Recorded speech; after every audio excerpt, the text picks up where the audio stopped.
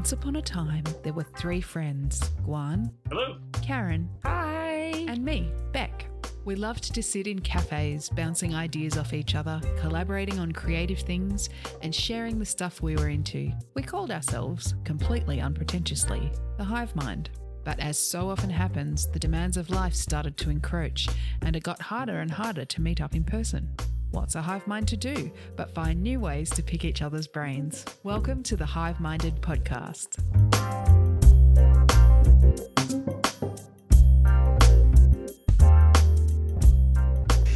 Hello and welcome to episode 8 of the Hive Minded podcast. You're here as always with Guan, Hello. Karen, Hello. and me, Beck.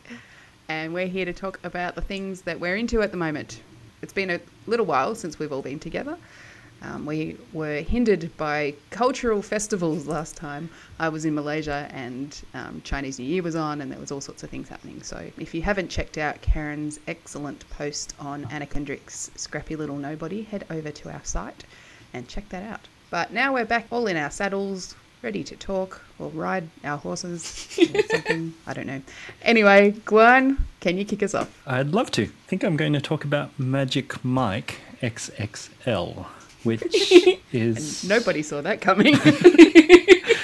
You know how people say the greatest movie you've never seen? I think Magic Mike XXL is actually one of the greatest movies that most people haven't seen.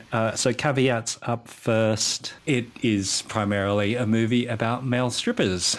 There is a lot of swearing. There's a little bit of drug use. So there are lots of reasons you wouldn't see this movie if you're particularly disturbed by seeing scenes of muscular guys in thongs, then maybe you want to avoid it. But, well, at the same time, I feel like there's also this weird double standard, as in people would say, oh, why would you go see that? But then they're happy to see a Bond film which has the equivalent amount of female flesh on screen at any point in time. So if you get past all of that stuff, and I haven't seen Magic Mike, which is the original film in the thing, it stars Channing Tatum and a bunch of other guys in it. Matthew McConaughey. It's a film that does so many things right. So, you know how sometimes you'll see a film and you'll say, that was great, except for the horrendous objectification of women on screen, or that was great, except for the rampant sexism involved. So, for example, Guardians of the Galaxy, great film, kind of horribly sexist at a few points.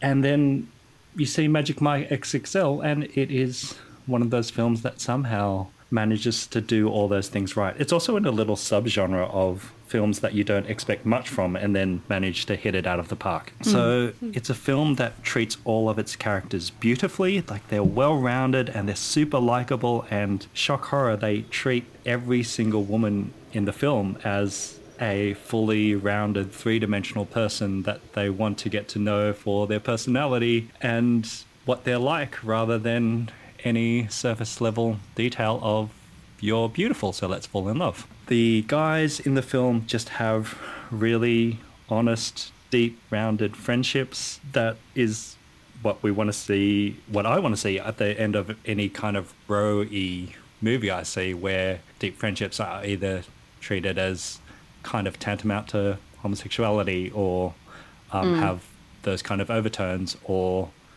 this jokingly bros gotta be bros kind of thing. And Magic Mike XXL manages to actually picture deep male friendships that are real and loving and do that in a beautiful way. There is stripping in the film, but as far as I can tell, I think that is actually a metaphor for, this sounds weird, but creative expression and the many ways that can take part. And so both creative expression in terms of sexuality, and that in itself is nothing to be afraid of, but also creative expression in a bunch of different ways. Donald Glover stars in it as a stripper who also kind of does this freestyle rap thing as part of his routine, and it all just, again, works because it's seen as this part of expression is not just a thing you do for money, but a thing that comes from who you are and the things you can do.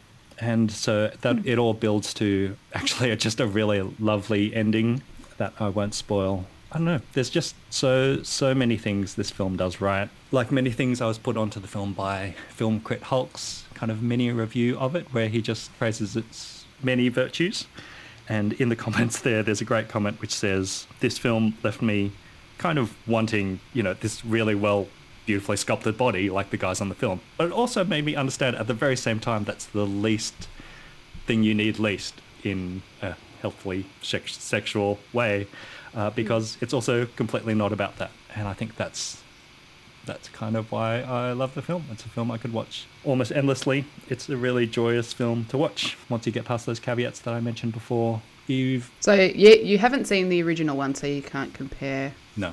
Is it continuing on a story from the first one as far as you know, or I've seen is it the a original. standalone? Oh, you have? Okay. I admit to that. Yes, so because the original is kind of like shining this light into this sort of seedy underworld of male strippers in I think they're in New Orleans.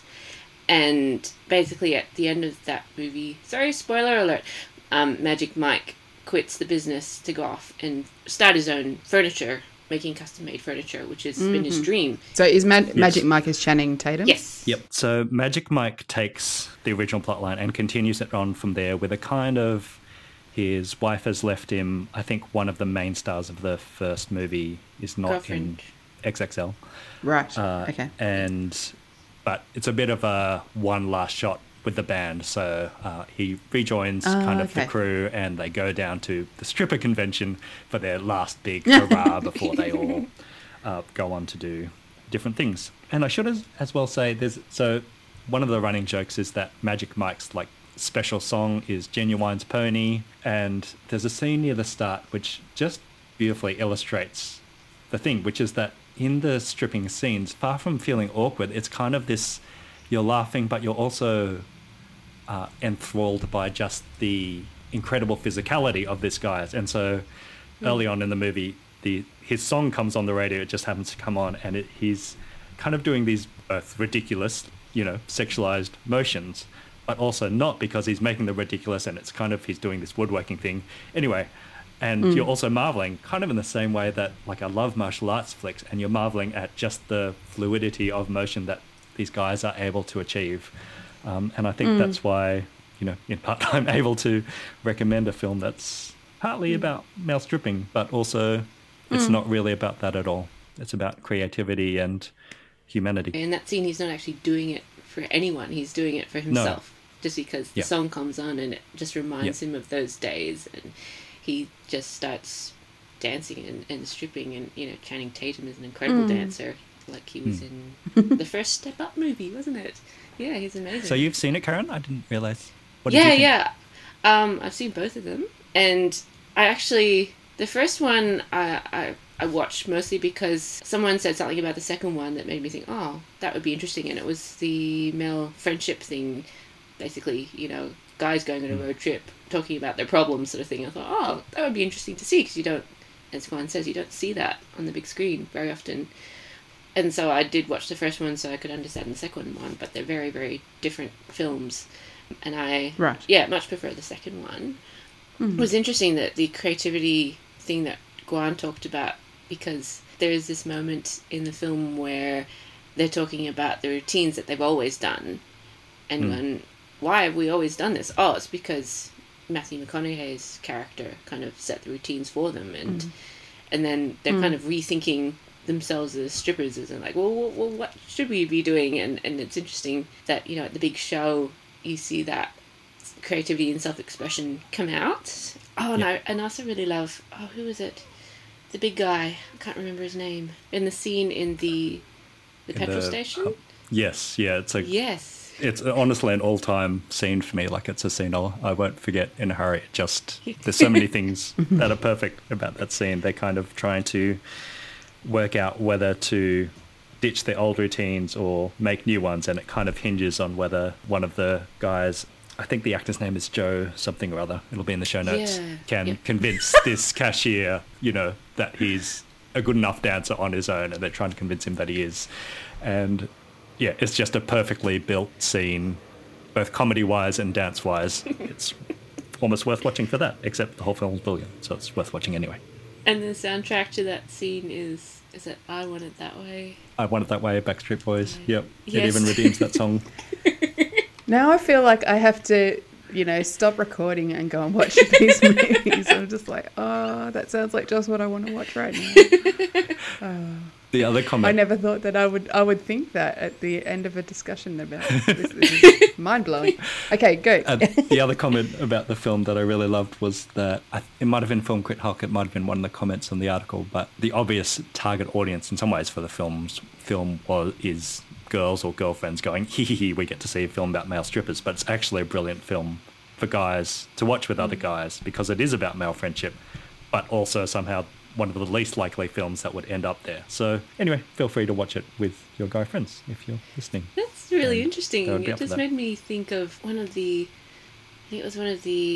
special features on the Sisterhood of the Travelling Pants, and how they were filming the second movie and they ran into this group of guys who I think had just finished school and who loved the first movie. And you think, why are teenage boys watching Sisterhood of the Travelling Pants? And apparently all decided that they had to go and visit that Greek island where, that one of the characters goes for the summer.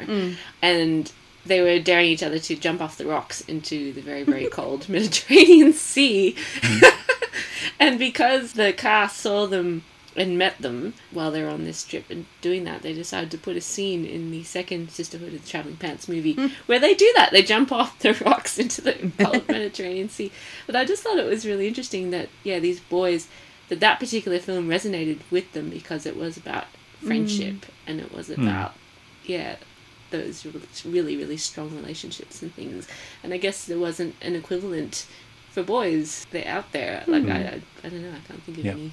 Yeah, it's that whole aspect of, if you're friends with other guys on a deep level beyond childhood. So I guess you've got things like The Goonies and Stand By Me and those sort of classic 80s films. But it's sort of before, I guess, preteen, maybe mid-teen. But it's before they're men. You don't often get sort of stories about men together. No, you kind of default into war movies and that kind of... Yeah, war movies or sort of smutty sex kind of things. Yeah. Which is why it's interesting that this, on the surface has that sort of frisson of, it's about stripping, but it's actually not about that. Like that's really intriguing. Yeah. My question for you guys is favourite thing you have expected absolutely nothing from and then it's hit it out of the park? Ooh. See, I'm a lover of really trashy stuff. So a lot of the time it doesn't, like things like Bring It On, for example, that are just super trashy but really enjoyable. No, Bring It On's amazing. I think that's actually in the ballpark. It knocks it out of the park and you expect it to be a teen movie. Did you know that, like, when I heard that there was a Bring It On the musical, I was like, oh, are you kidding? But it's actually written by Lin-Manuel Miranda. So I'm like, I really have to check this out now, and I'm going to suddenly love this musical about cheerleading. But I've downloaded it, and I haven't actually had a chance to listen to the whole thing through yet, but it's already great. And I'm like, why am I so snobby? Like, why? This is something my brother and I have been talking about lately, and I think you guys and I have talked about this before as well. Why can't you just like something or kind of be, you either have to be passionate about it or detest it in the current world of criticism and social media and all that sort of stuff. You've got to, this is the best thing I've ever seen, or this is the worst thing I've ever seen. You can't just kind of be like, I really enjoyed that. And I'm, there might be problems with it, but that's kind of fun. Isn't and it that's okay. Just like pop music in a way, it's like people look down on pop music for being popular. But actually there are things about pop music that are immensely enjoyable and are just fun. Like Astrid went to see Trolls over the school holidays, and then because we started listening to the soundtrack over dinner, I've gotten hooked on that Justin Timberlake song, Can't Stop This Feeling, I think it is. Yeah, and it's very, very catchy song. Oh man, and you just know that it's just pop confection, right? Like, even as they talk about it, they say, oh yes, we just wanted a light summer hit that people could dance to, and it's obviously been constructed in that way, but it is so much fun, and it's so catchy, and it just makes you want to dance when you hear it. Well, it's definitely the sort of Pharrell Williams happy song of this year, like it's just sort of everywhere, and people are doing videos of themselves dancing to it because it's just so great. And and I wonder if it's things like, say, Film Crit Hulk and Karen, you can hate me, the Phonogram guys. Kieran Gillen and Jamie McKelvey. That's right. Gillen and McKelvey, talking about pop music as not validating it, but, sort of turning it on its head a bit and making it into this sort of magical thing.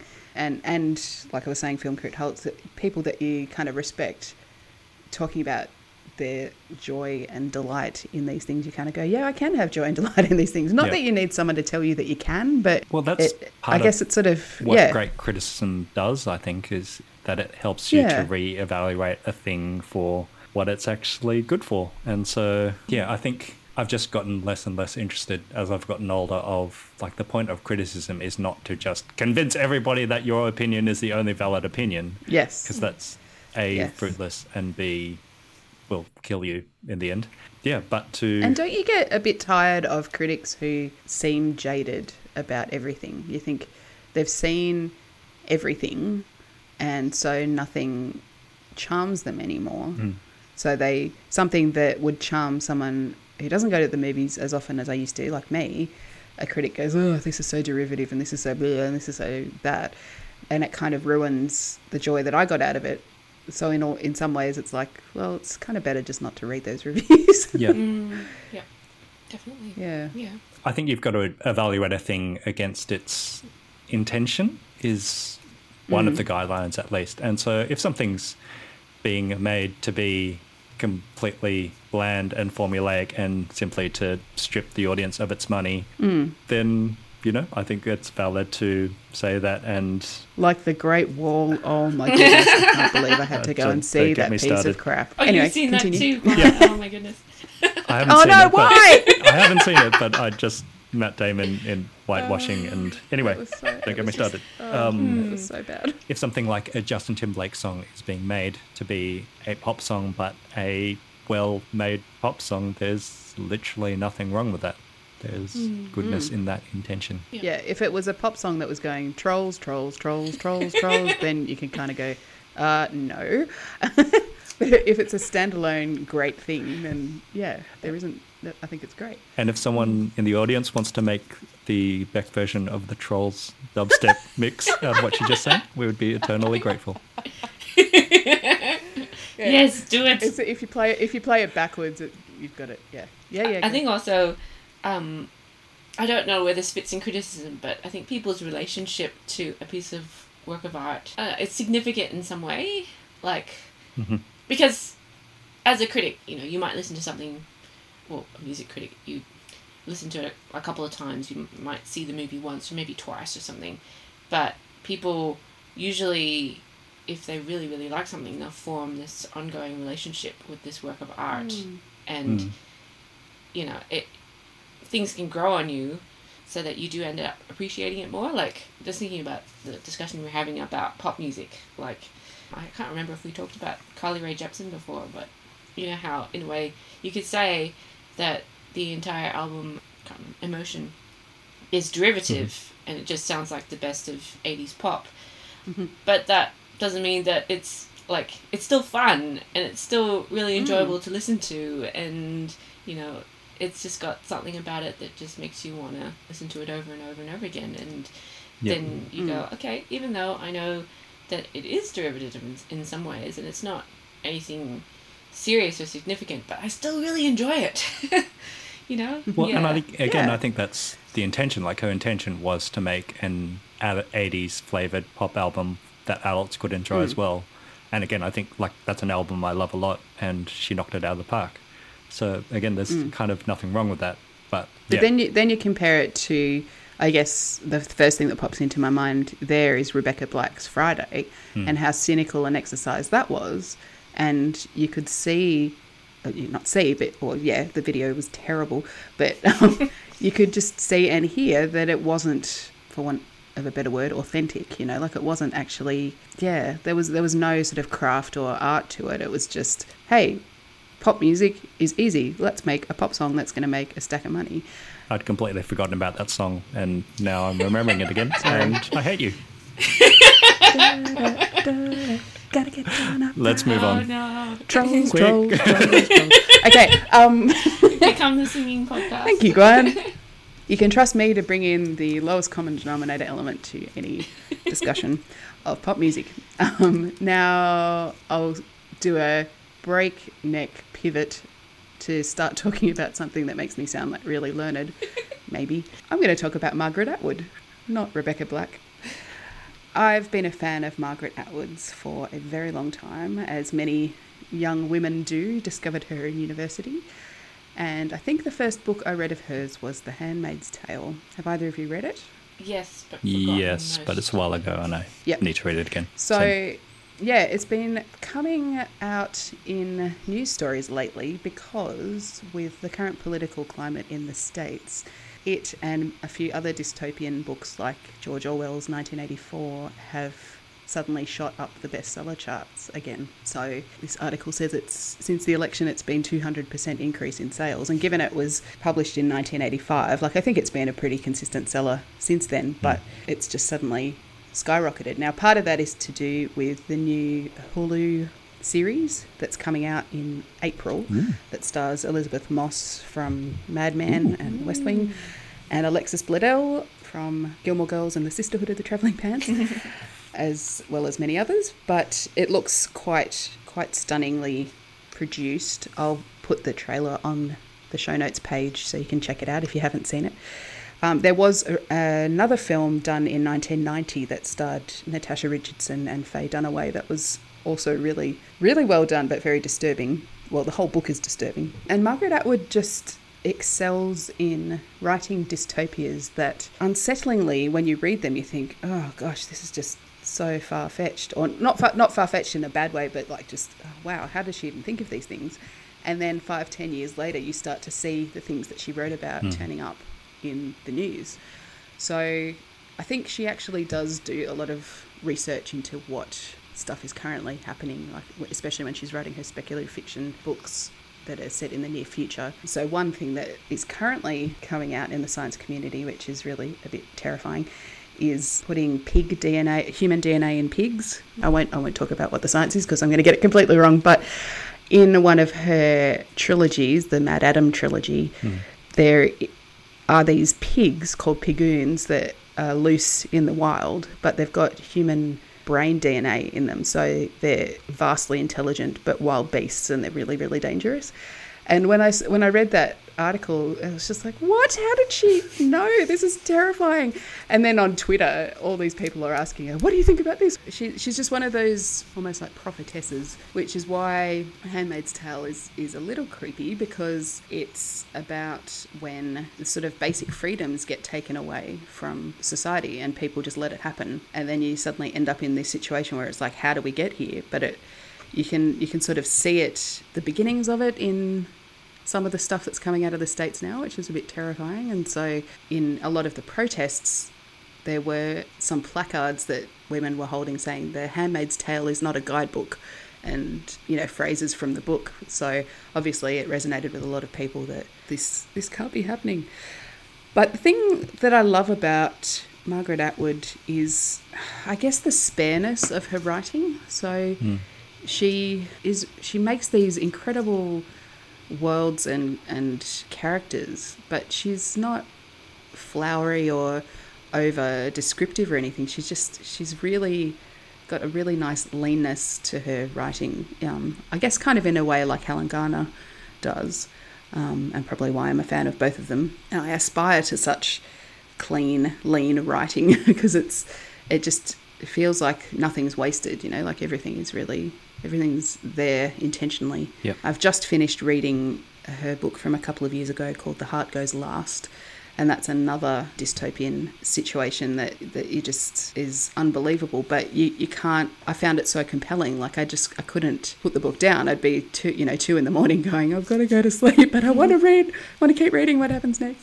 And the thing about reading on a Kindle is you've got the percentage down the bottom of the Kindle that says how much you've got further to go, but when you're reading a physical book, you can kind of go, oh, look, there's still like a centimetre's worth of pages left. I better put the book down. I'm not going to finish that tonight. But with a Kindle, you can kind of trick yourself into going, just a little bit more, because you're not quite sure when it's going to end.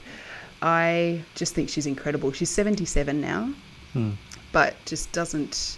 You look at her bibliography page on her website, and it's incredible. She's so prolific. She's one of those authors who, because her name starts with A, obviously, every time I would go into a bookshop, I'd head straight for the left-hand shelves of the fiction section to see whether she'd released anything new. Yeah. And no matter what it was, I'd get it straight away. So that, even though now I'm reading her books on Kindle, so it's not, quite the same, I still have that real fond memories of going into bookshops like Glebe Books and suddenly seeing a new Margaret Atwood and just being so excited. I need to get this right now, and just, running off and finding a cafe and sitting down and reading it. Anyway, have you guys read much Margaret Atwood, or it sounds like you read maybe one or two a long time ago? Yeah, I read a couple. Alias Grace. Did she do one called The It's Robber another Bride? favourite. Is Yes. that one? Yeah. Yeah. I don't know why, I keep forgetting one. The one that sticks most clearly in my head is Surfacing. That was her second book, yeah. Yeah, and I kind of really liked that one because it was about a woman writing, and she was publishing gothic romance novels. Yes. Yeah, and she'd gotten on to doing that because she used to be in a relationship with this guy who wrote doctor and nurse romance novels. And I love how she takes all those tropes of the gothic romance and sort of twists them, and I think the main character had all these really strange dreams that were bound up in the gothic romance, and also the book that she was trying to write that was very, very late and stuff. But yeah, things are just quite strange, I feel like, in her books. Yeah, and it's that kind of discomforting feeling that everything's a bit off and a bit weird.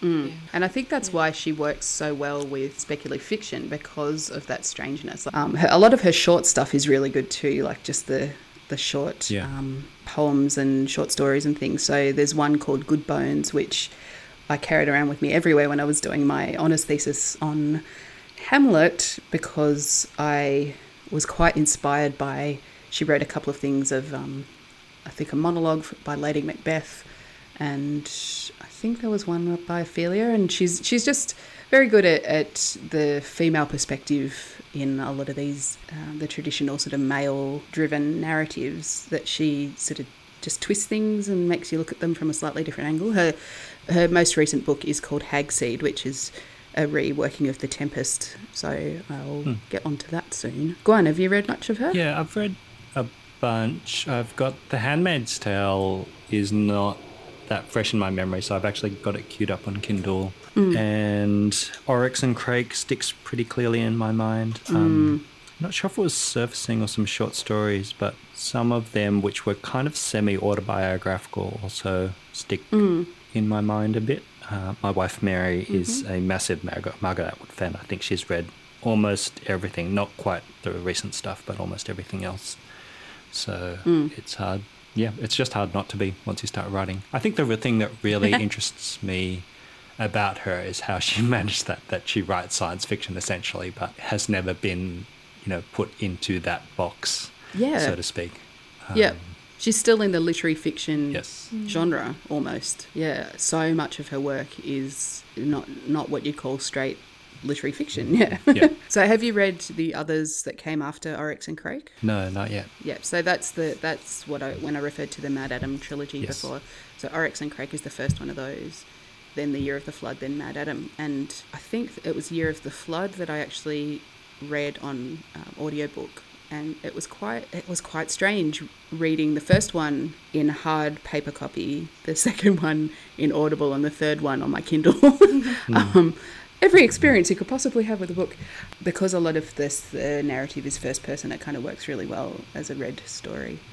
And I forgot that Mary was a fan of hers. I think she and I have talked about it before. Yep. The other thing that I find interesting about Atwood is the fact that because she's Canadian, it's almost, she doesn't ever sort of refer to America directly, but it's like so many Canadian artists tend to do, that it's like they're close enough to the US to be able to comment on it almost as though they're experiencing it, but they're just a bit removed from it. Yeah. Does that make sense? Yeah. It's like the outsider insider thing. They've got that perspective of that experience and perspective. So anyway, that's my fangirling about Margaret Atwood, and I'm really looking forward to The Handmaid's Tale coming out on Hulu, just to see what that's about, and I'm going to reread it before I watch it. Beck, if somebody's never read any, is Handmaid's Tale where you think they should start? Well, I guess it depends on what style of fiction or what style of book you really like. So if you're a fan of the sort of unsettling dystopia type thing, then The Handmaid's Tale is, number one. It should be at the top of your list. And why haven't you read it yet? But Alias Grace I loved, and that's quite intriguing. That's kind of a historical fiction, but like a murder mystery kind of thing. She's very good at blending genres, I find. So It's true. I guess if you're not sure, I'd get Good Bones if you just want to dip your toe in and read some of her short pieces, because that'll give you a sense of her really kind of wicked sense of humour, but also her seriousness. So the two seem to ride together like they're just completely bound. She's serious and funny and witty at the same time. Yep. I don't know, it's very deft. So try some of her short fiction if you're not sure where to start, or just, ask me on Facebook and I'll probably have a different opinion tomorrow. So let's move on to Karen. I've ended up reading another celebrity autobiography kind of by accident. I was going to talk about Year of Yes, How to Dance It Out, Stand in the Sun and Be Your Own Person by Shonda Rhimes. I've started reading it too. Yay! That's exciting. Yeah, so I downloaded the book from Audible because it was a freebie. I was vaguely aware of Shonda Rhimes.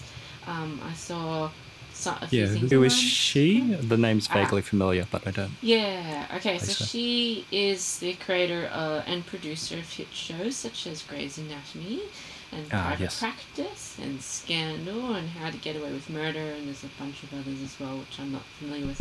I think I've seen... She keeps saying she owns Thursday nights because 3 of her shows are on Thursday nights in the US. Yes, TGIT. Yeah, I've seen, I think, seasons 1 and 2 of Grey's Anatomy, but I haven't actually seen any of her other shows. Have you guys seen any of her shows at all? Yeah, I've seen quite a lot of Grey's Anatomy. I think probably up to season 4 or 5 maybe.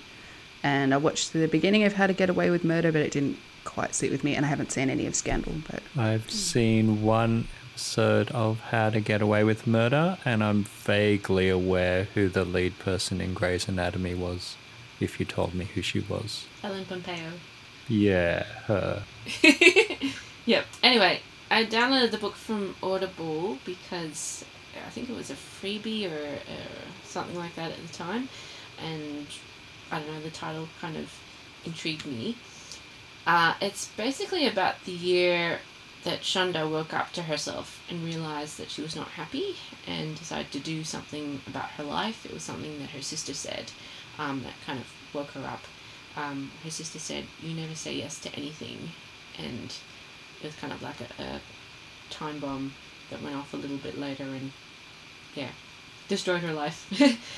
She actually talks a little bit about it. She did a TED Talk, I think it was a year after the book came out, which I will link to in the show notes. But the TED Talk isn't titled very well because it's called My Year of Saying Yes to Everything, and really she only talks about one thing from the book. So the Year of Yes thing, she made it a rule that she had to say yes to doing anything that scared her. And that included going on late night talk shows. She was a guest star on The Mindy Project. She gave a graduation address at Dartmouth College. She did a magazine cover shoot for Entertainment Weekly and so on and so forth. So it was doing that sort of stuff, but it also includes doing stuff like revising her eating habits, cutting toxic people out of her life, deciding who she really wanted to be as a writer and as a mother. Not only that, a working mother, a producer and a trailblazer. She calls herself an FOD, like first, only different.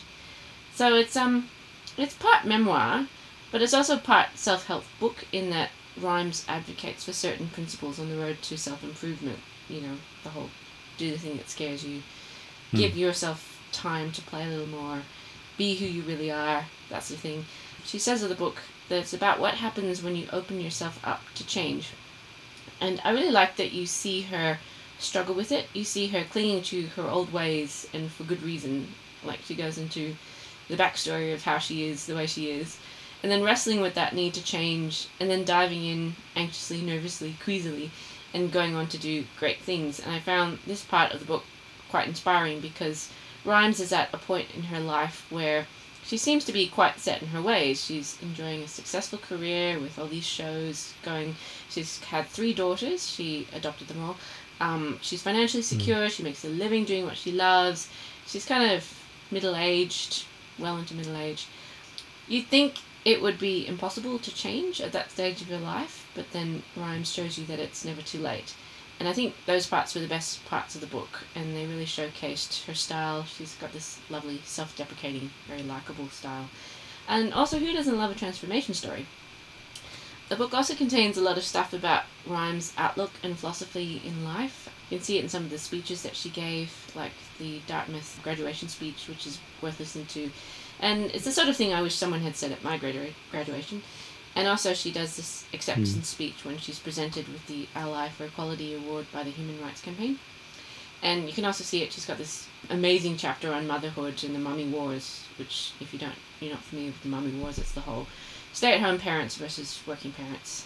And I actually found that quite helpful when I was having a bad day. And I was thinking about you, the chapter about the nanny, was it? Yes, that's right. And just thinking about the idea of, having it all and blah, blah, blah, and how it is actually a disservice to pretend that you can have it all. Like, you've got to be honest about the help that you get, because that helps people who look at you as a famous person and go, but she's doing everything. Yeah, and you have a lot of insight into, I guess, the way that she thinks. Like, there's this bit where she talks about her relationship with Christina Yang, who is a fictional character in Grey's Anatomy, but it's this very, very intense relationship.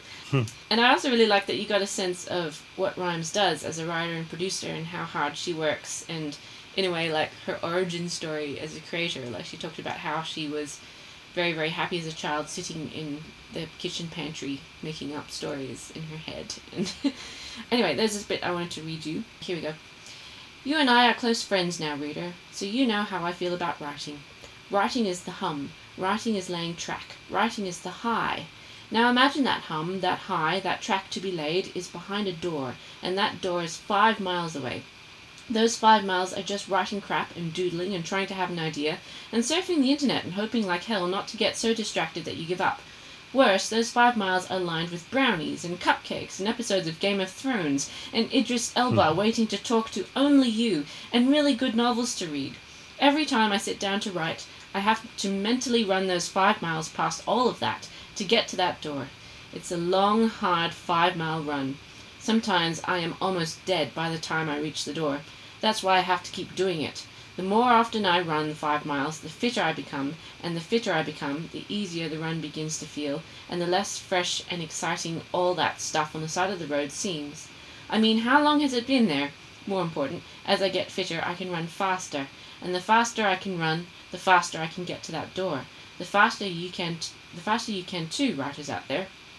When you sit down to write every day, it becomes easier and easier to tap into that creative space in your mind. The faster I can get to that door, the quicker I can get to the good stuff. Behind the door is the good stuff. So when I reach the door and open it, that's when my creativity clicks in and that special spot in my brain starts working, and I go from exertion to exaltation, and suddenly I can write forever and ever and ever and ever, and then suddenly someone opens the door and asks if I want coffee or water, and I'm 5 miles away all over again. I grit my teeth and try to smile and say, no thank you, see, I have coffee and water both already right here. And then I start running that 5 miles all over. I just thought that was perfect. It's great. Yeah. The last thing I just wanted to say about the book, I did really enjoy it a lot, and I enjoyed learning about her and going on the journey with her. But I couldn't help noticing Rhimes' humanism, which I think it's something that resonates with her fans, because she's very much about people and treating people as people. Her year of yes is about finding herself as a person and making herself the best person she could be. And once she was that person, she found happiness.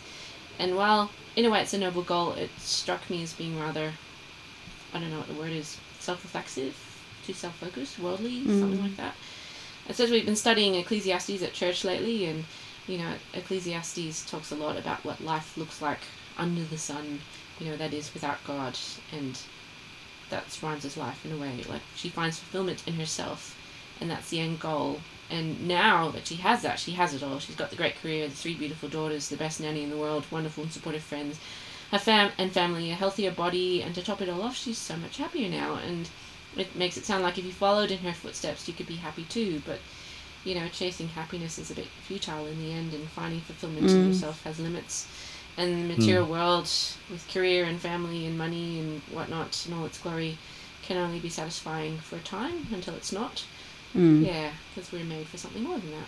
And life doesn't end on the last page of the book, you know, like yes. Her life will continue for hopefully many, many years. Then she's going to hit hurdles again at some point when those things no longer satisfy. Yeah. So what's the, I guess, most helpful life advice that you've ever read in a book, a celebrity memoir or otherwise? I think possibly for me, and probably for all of us, is Neil Gaiman's advice to just write. Just start. And that's a lot of writers' advice, is just start. And it's one thing that I struggle with. So yeah, the excerpt that you just read was very, very much along that line. It's just like you've got so many things that get in your way, and actually you just need to sit down and get your pen out and just start writing something. Yeah, along similar lines. I think the one that comes to mind for me is by Dear Sugar. So Dear Sugar was a internet advice columnist, which was also actually the pen name of Cheryl Strayed, who then later wrote Wild, which is a movie with, I've forgotten her name, Reese Witherspoon in it. The Dear Sugar advice column about writing, which is write like a, I won't swear here, but mother, insert word here. And it is kind of that advice of just get writing, but it's also around the person who's asking for advice is a writer who's struggling with the idea that she hasn't made it yet, and would she ever make it, and all these, I guess, ego problems that she's having. And Dear Sugar's thing was that she's very humble and witty and wise about all of that, but her end advice is to do the work, to write like a insert word here. And I guess holding that in check with what you were saying about Ecclesiastes, and just sort of going, you know, even if I write 10 fantastic books, that's beside the point, because that will all fade, you know. So having that dual perspective, having that advice from other humans, but trying to have the foundation as being the advice from God in the Bible. That reminds me of the advice in Bird by Bird, which we've mentioned before, by Anne Lamott, where it's just the best writing advice. She's like, if you're really struggling with writing, just put down the pen and go for a walk outside and realize it doesn't really matter that much. That when you have that kind of loose hold of your writing, like you want to do it, obviously, because otherwise you wouldn't be doing it, but also realizing that in the grand scheme of things, your writing's not going to matter that much compared to life and living life and relationships that you have and the people that you love. It's also just writing, so you can also enjoy it while you're doing it, and that will be okay too. Definitely. Cool. Well, on that note, we should talk about what we're working on. Are you working on anything, Guan? I know I keep talking about this Gathered podcast. It is happening. I recorded an episode with the lovely Christine Bougie, who's a guitarist in Canada. She's a solo and slide and pedal steel guitarist. She also plays guitar with a band called Bahamas, who are great. So that was really fun to talk to her about morning routines. So again, follow me at This Is Guan. It'll be launching later this year sometime. Excellent. For me, I've started to get into the Westbury Ferry. Have either of you gotten into that yet? I don't know. I saw a thing and it looked a bit too complicated, so yeah, I didn't write anything about it. But that was my first thing as well. And then the other day, I don't know what made me go and look, but the website, if you go to worldfairysociety.org, fairy spelled Faery, worldfairysociety.org, they've set up this if I was a teenager, I would just be like, this is the best thing in the world. And it's still pretty good, even as a 40-year-old. But they've set up this whole site with augmented reality videos and clues that have been leaked over Instagram over the last, I don't know how long, to basically try and get people to create a backstory for who is the Westbury Fairy and what is her story. I think actually the thing that triggered was me realising that Westbury is Westbury, Tasmania, which I've been to, and it's this whole story about who is the Westbury Fairy that you've got to try and write. And so there's a competition as well, so that you can write flash fiction stories or short stories, and there'll be a short list, and then eventually it'll be put into a book. And I guess it's going to end up being the whole sort of lore of this fairy world and all that sort of thing, and how it intersects with the real world.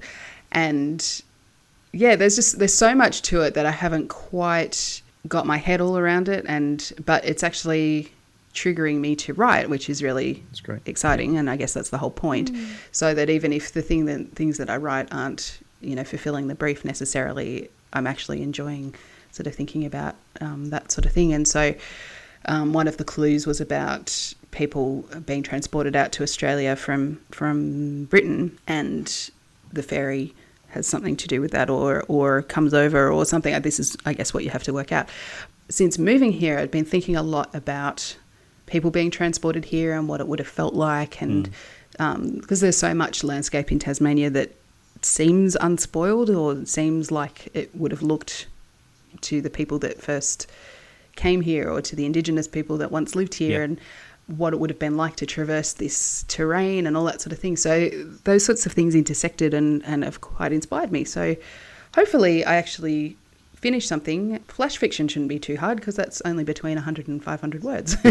But as I found with The Lane of Unusual Traders, which was another anthology world building thing by Tiny Owl Workshop, which is also behind this as well, I found flash fiction actually a lot more difficult than it seems. You sort of go, 500 words, that's not much, but to actually create something that's intriguing and cohesive and kind of a discrete thing in 500 words is a lot harder than it seems. So maybe I'll go with the 3,000 word short story. Who knows? See what happens. Anyway, that's what I'm doing at the moment. That's great. And how about you, Karen? I've not been writing any prose. I've been writing an article which was supposed to be 1,000 words and is currently at 2,300 words. Which is less than the 3,500 or whatever it was the other day. Yeah, something like that. Anyway, so at least I've been doing some writing, even if it's not short story stuff. I haven't actually touched it since the weekend away, which is a bit sad. So I need to get back to it, but life has been a little crazy these last couple of weeks. Yes. Oh, and cool. I'm doing a workshop at Goldberg Comic Con on the 18th of March. It's on comic script writing for beginners. It shall be fun. So if you are down that way, the Canberra, Goulburn area, please come along. The workshop is free, and the event is run out of the library. I've never been to Goulburn Comic Con before, but I've heard good things about it. So yeah, it's exciting. Nice. I love the fact that there are Comic Cons and associated events in what seem like the most unlikely places. Yeah. Yeah, I think it's wonderful. Anyway, so thank you for joining us, dear listeners, and we will be back in another fortnight with some more stuff. All the stuff. Way to sell that, Beck. Shut up. Okay, I'm going to stop now. Goodbye. Bye. Bye.